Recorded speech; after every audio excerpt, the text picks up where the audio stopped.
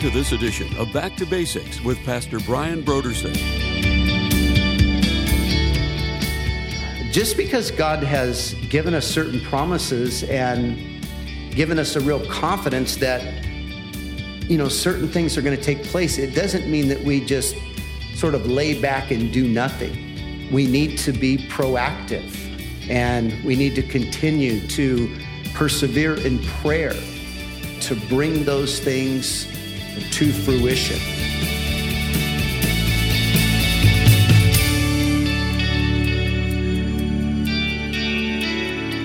Today on Back to Basics, Pastor Brian continues his study in the book of Genesis. Join us as Pastor Brian begins his teaching on Genesis chapter 25, verse 12 through chapter 26, verse 35, in a message titled Rehoboth.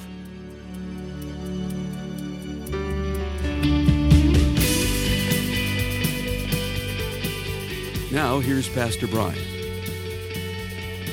Well, as we come to verse 12, verses 12 and 18 are a record of the genealogy of Ishmael. Ishmael, of course, was the son of Abraham and Hagar. You remember this was Abraham's attempt to help God fulfill his promise. And Ishmael was blessed because he was a descendant of Abraham, but you remember God said his covenant was with Isaac.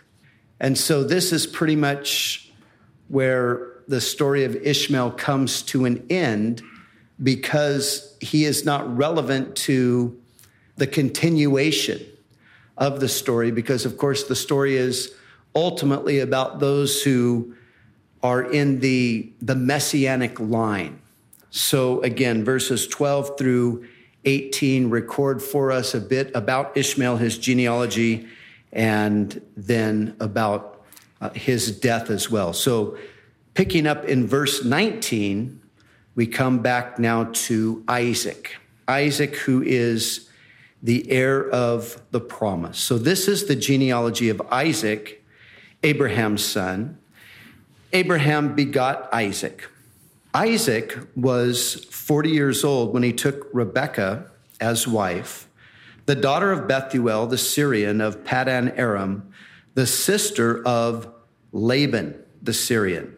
Now Isaac pleaded with the Lord for his wife because she was barren, and the Lord granted his plea, and Rebekah, his wife, conceived.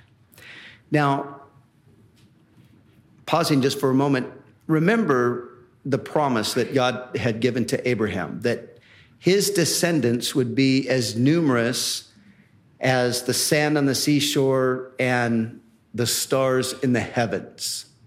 And Abraham, of course, has only Isaac. And then Isaac now, after 20 years of marriage with Rebekah, Rebekah is unable to conceive.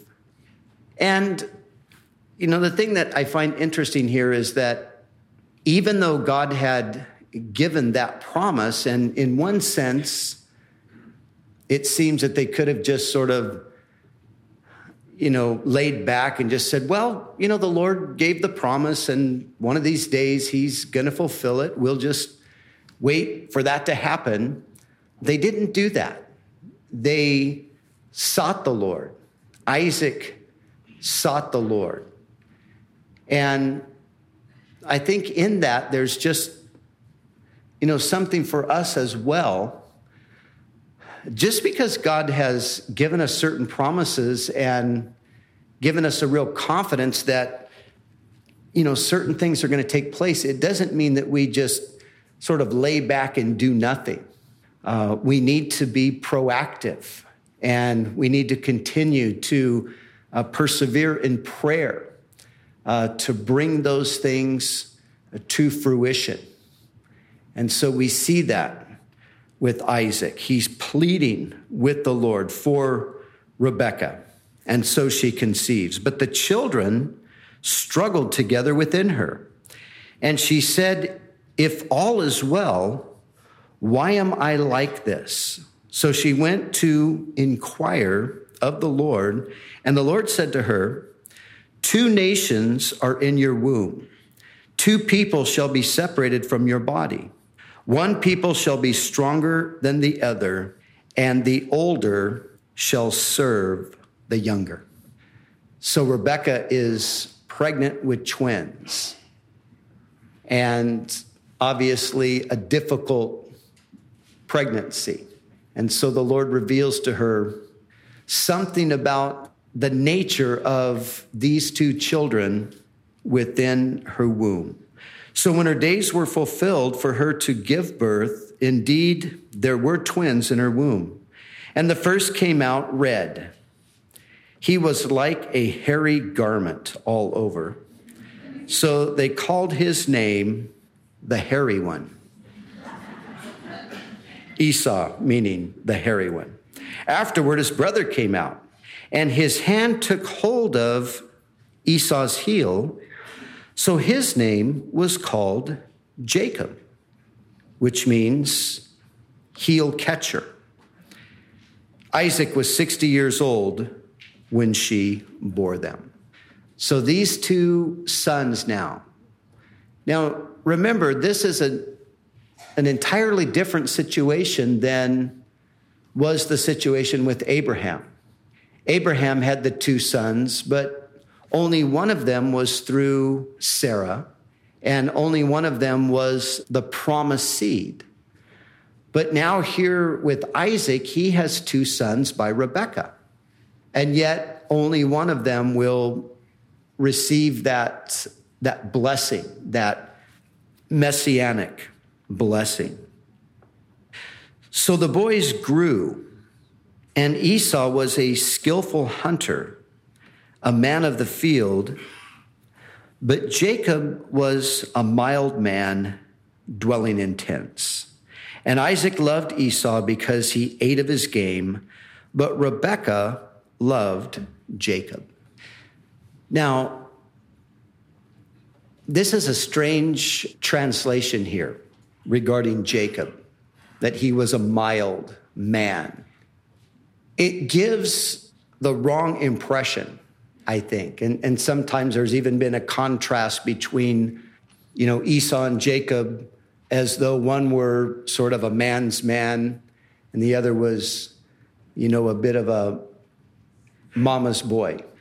But that's really not at all what the word implies. And it is really an unfortunate translation, this word mild or plain, because the word really means more literally perfect or mature. It's the exact same word that we find in Job chapter 1, verse 8, where God is speaking of Job as being a perfect man, the same Hebrew word. And so the picture here, the contrast really between Esau and Jacob is really the contrast between a mature, godly, spiritual-minded man, that's Jacob, and an immature, godless, irresponsible type of a person.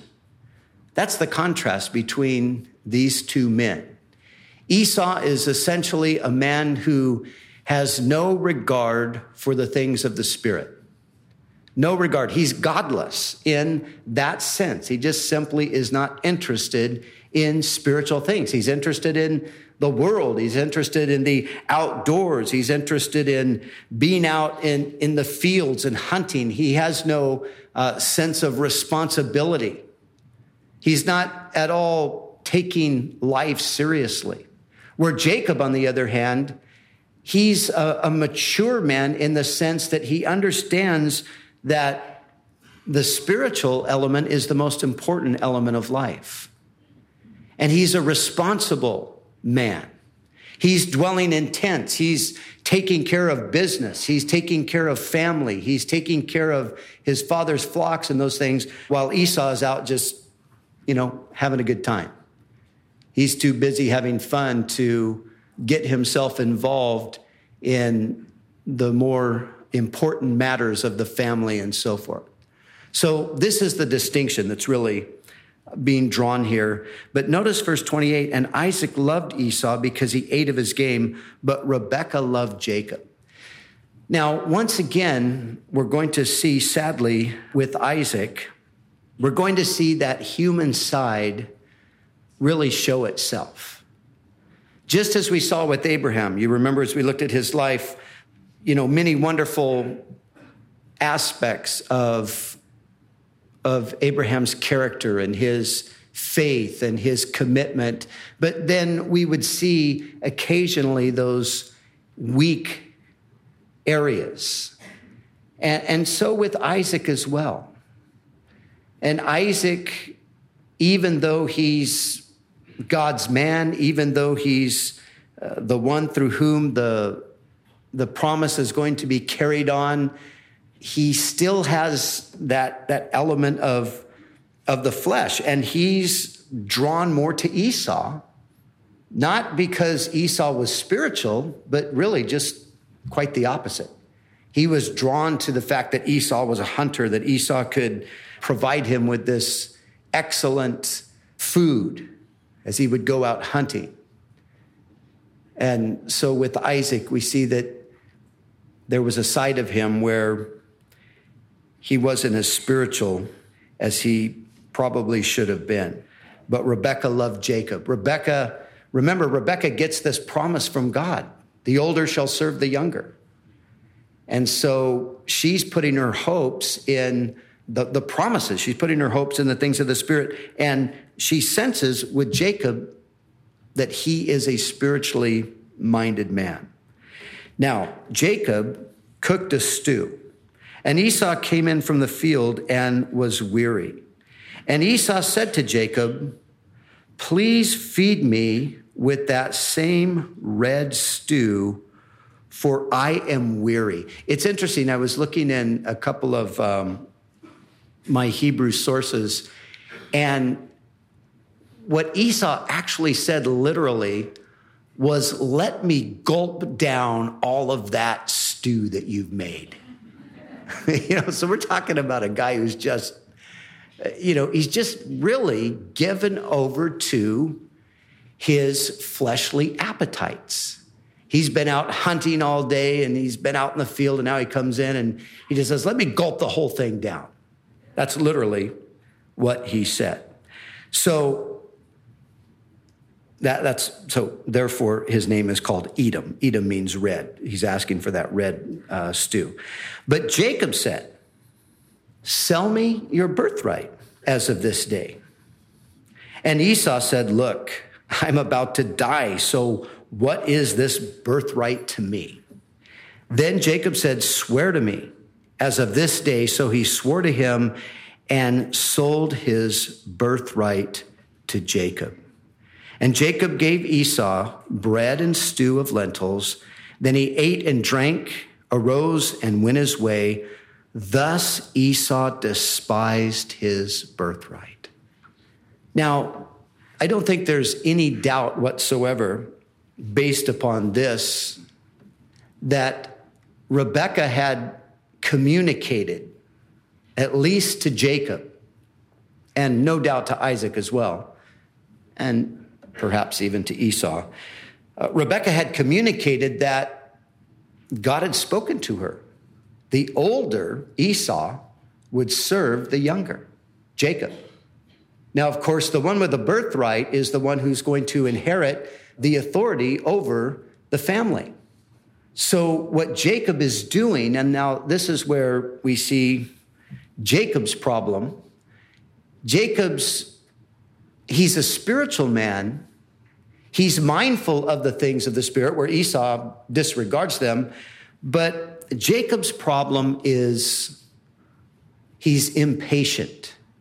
And somewhat like Abraham with Hagar, he feels that he's got to help God out. He's got to manipulate the situation in order to bring to pass what God had declared, that the older would serve the younger. That's really what he's after when he asks for the birthright. But it's interesting that the final word is not that Jacob supplanted Esau, but the final word is that Esau despised his birthright. You see, God doesn't really even condemn Jacob for this, although we would have to say, in looking at the bigger picture, it wasn't the right way to go about it. It was one of those things where you have a situation where Jacob's heart is right, in as much as he's spiritual and he wants the spiritual blessing, but his method of going about it, that's where he's making his mistake. Where Esau, on the other hand, he couldn't care less about the birthright. He has no interest whatsoever. When we come to the New Testament and to the epistle to the Hebrews, Esau is referred to as a profane person. Now, when we think of the word profane, we usually think of somebody who's vulgar or, extremely wicked or something like that. But the word in the Bible, profane, doesn't really mean that. The word profane means simply that he was common or he was disinterested in spiritual blessing. So this is the kind of person that Esau really was. He was a person who wasn't a bad person in the sense of being an extremely wicked person. He was just a person who didn't really have any time or interest in the things of the Spirit. There are a lot of people in the world like that today. They're not necessarily overtly wicked.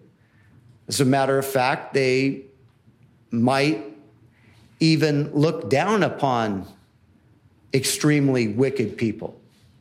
They might condemn certain behaviors and lifestyles, but they just don't see any need for God or anything spiritual in their lives. They're common, they're profane. Esau despised his birthright. It didn't mean anything to him. So now this seems to have happened when these boys were relatively young, probably in their teenage years. But we're going to see how this whole thing develops as we go on further in the story, and we'll pick that up when we come to chapter 27.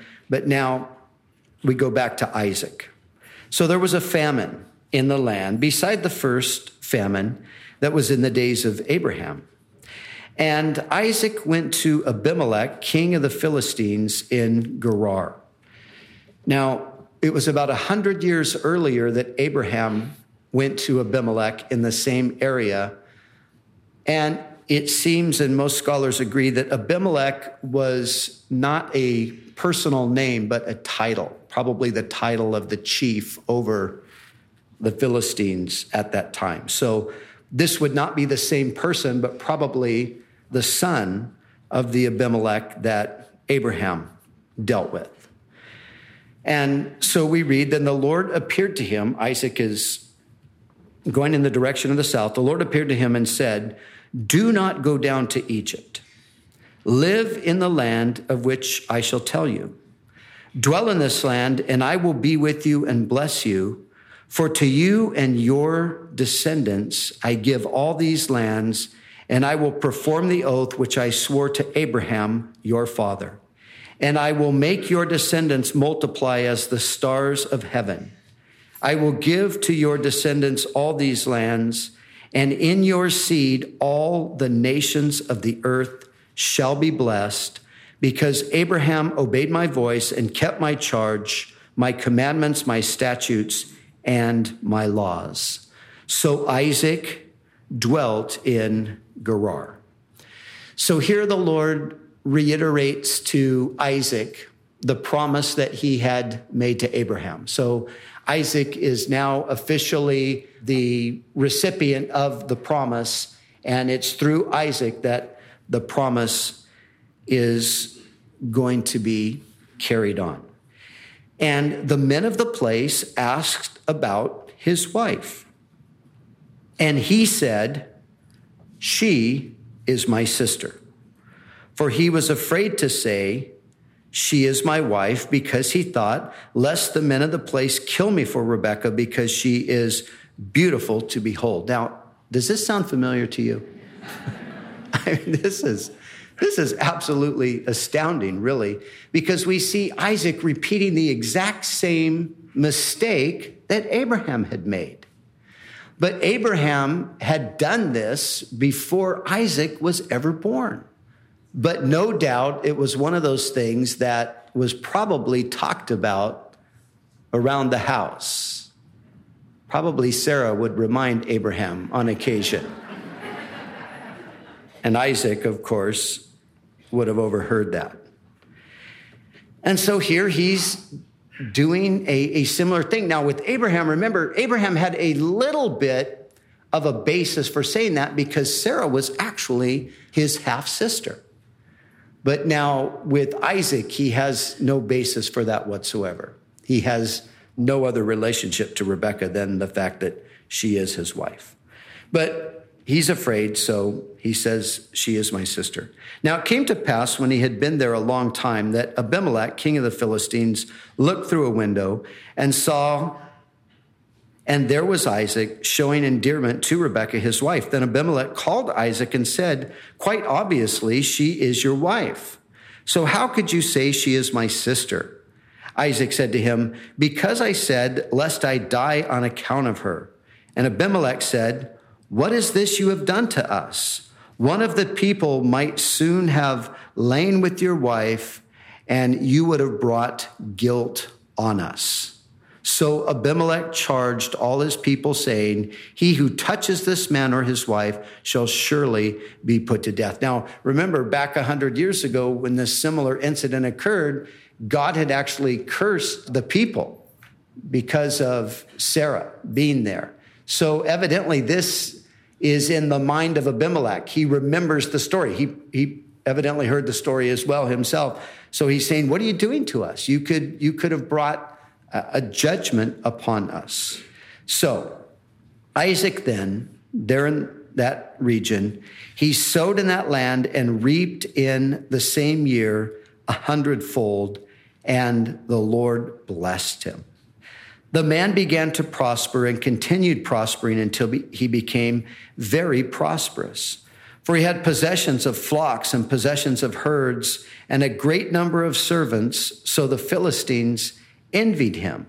Now the Philistines had stopped up all the wells which his father's servants had dug in the days of Abraham his father, and they had filled them with earth. And Abimelech said to Isaac, go away from us, for you are much mightier than we. Then Isaac departed from there and pitched his tent in the valley of Gerar and dwelt there. Now, the time frame for all of this, we know that Isaac was married when he was 40. He had Esau and Jacob when he was 60. And now we're at the end of the story here, we're going to be told about Esau marrying at the age of 40.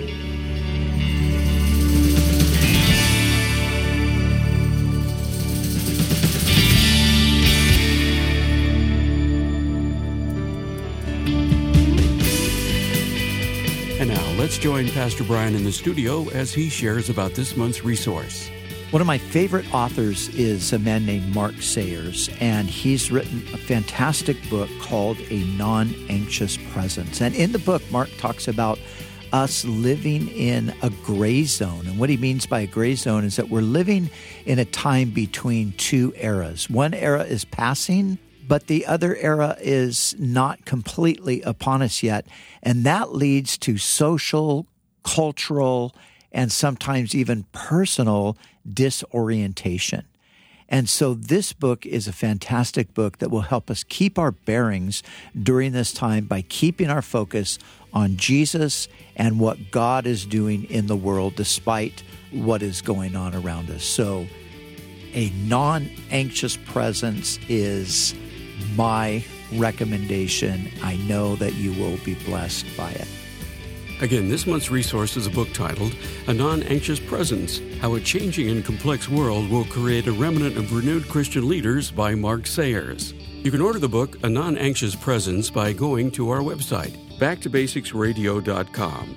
Scroll down until you see the photo of it and then click on the donate button. When you give a gift to Back to Basics, we'll send you the book A Non-Anxious Presence by Mark Sayers to give you a clear picture of how personal renewal happens after a crisis. It's our way of saying thank you for your generous support of this ministry. We'd also like to remind you that all of our other resources are waiting for you at backtobasicsradio.com or by calling our request line at 1-800-733-6443. That's 1-800-733-6443. Our desire is to encourage you in your daily walk with God. We'll continue tomorrow with more valuable insights from Pastor Brian as we study together in the book of Genesis.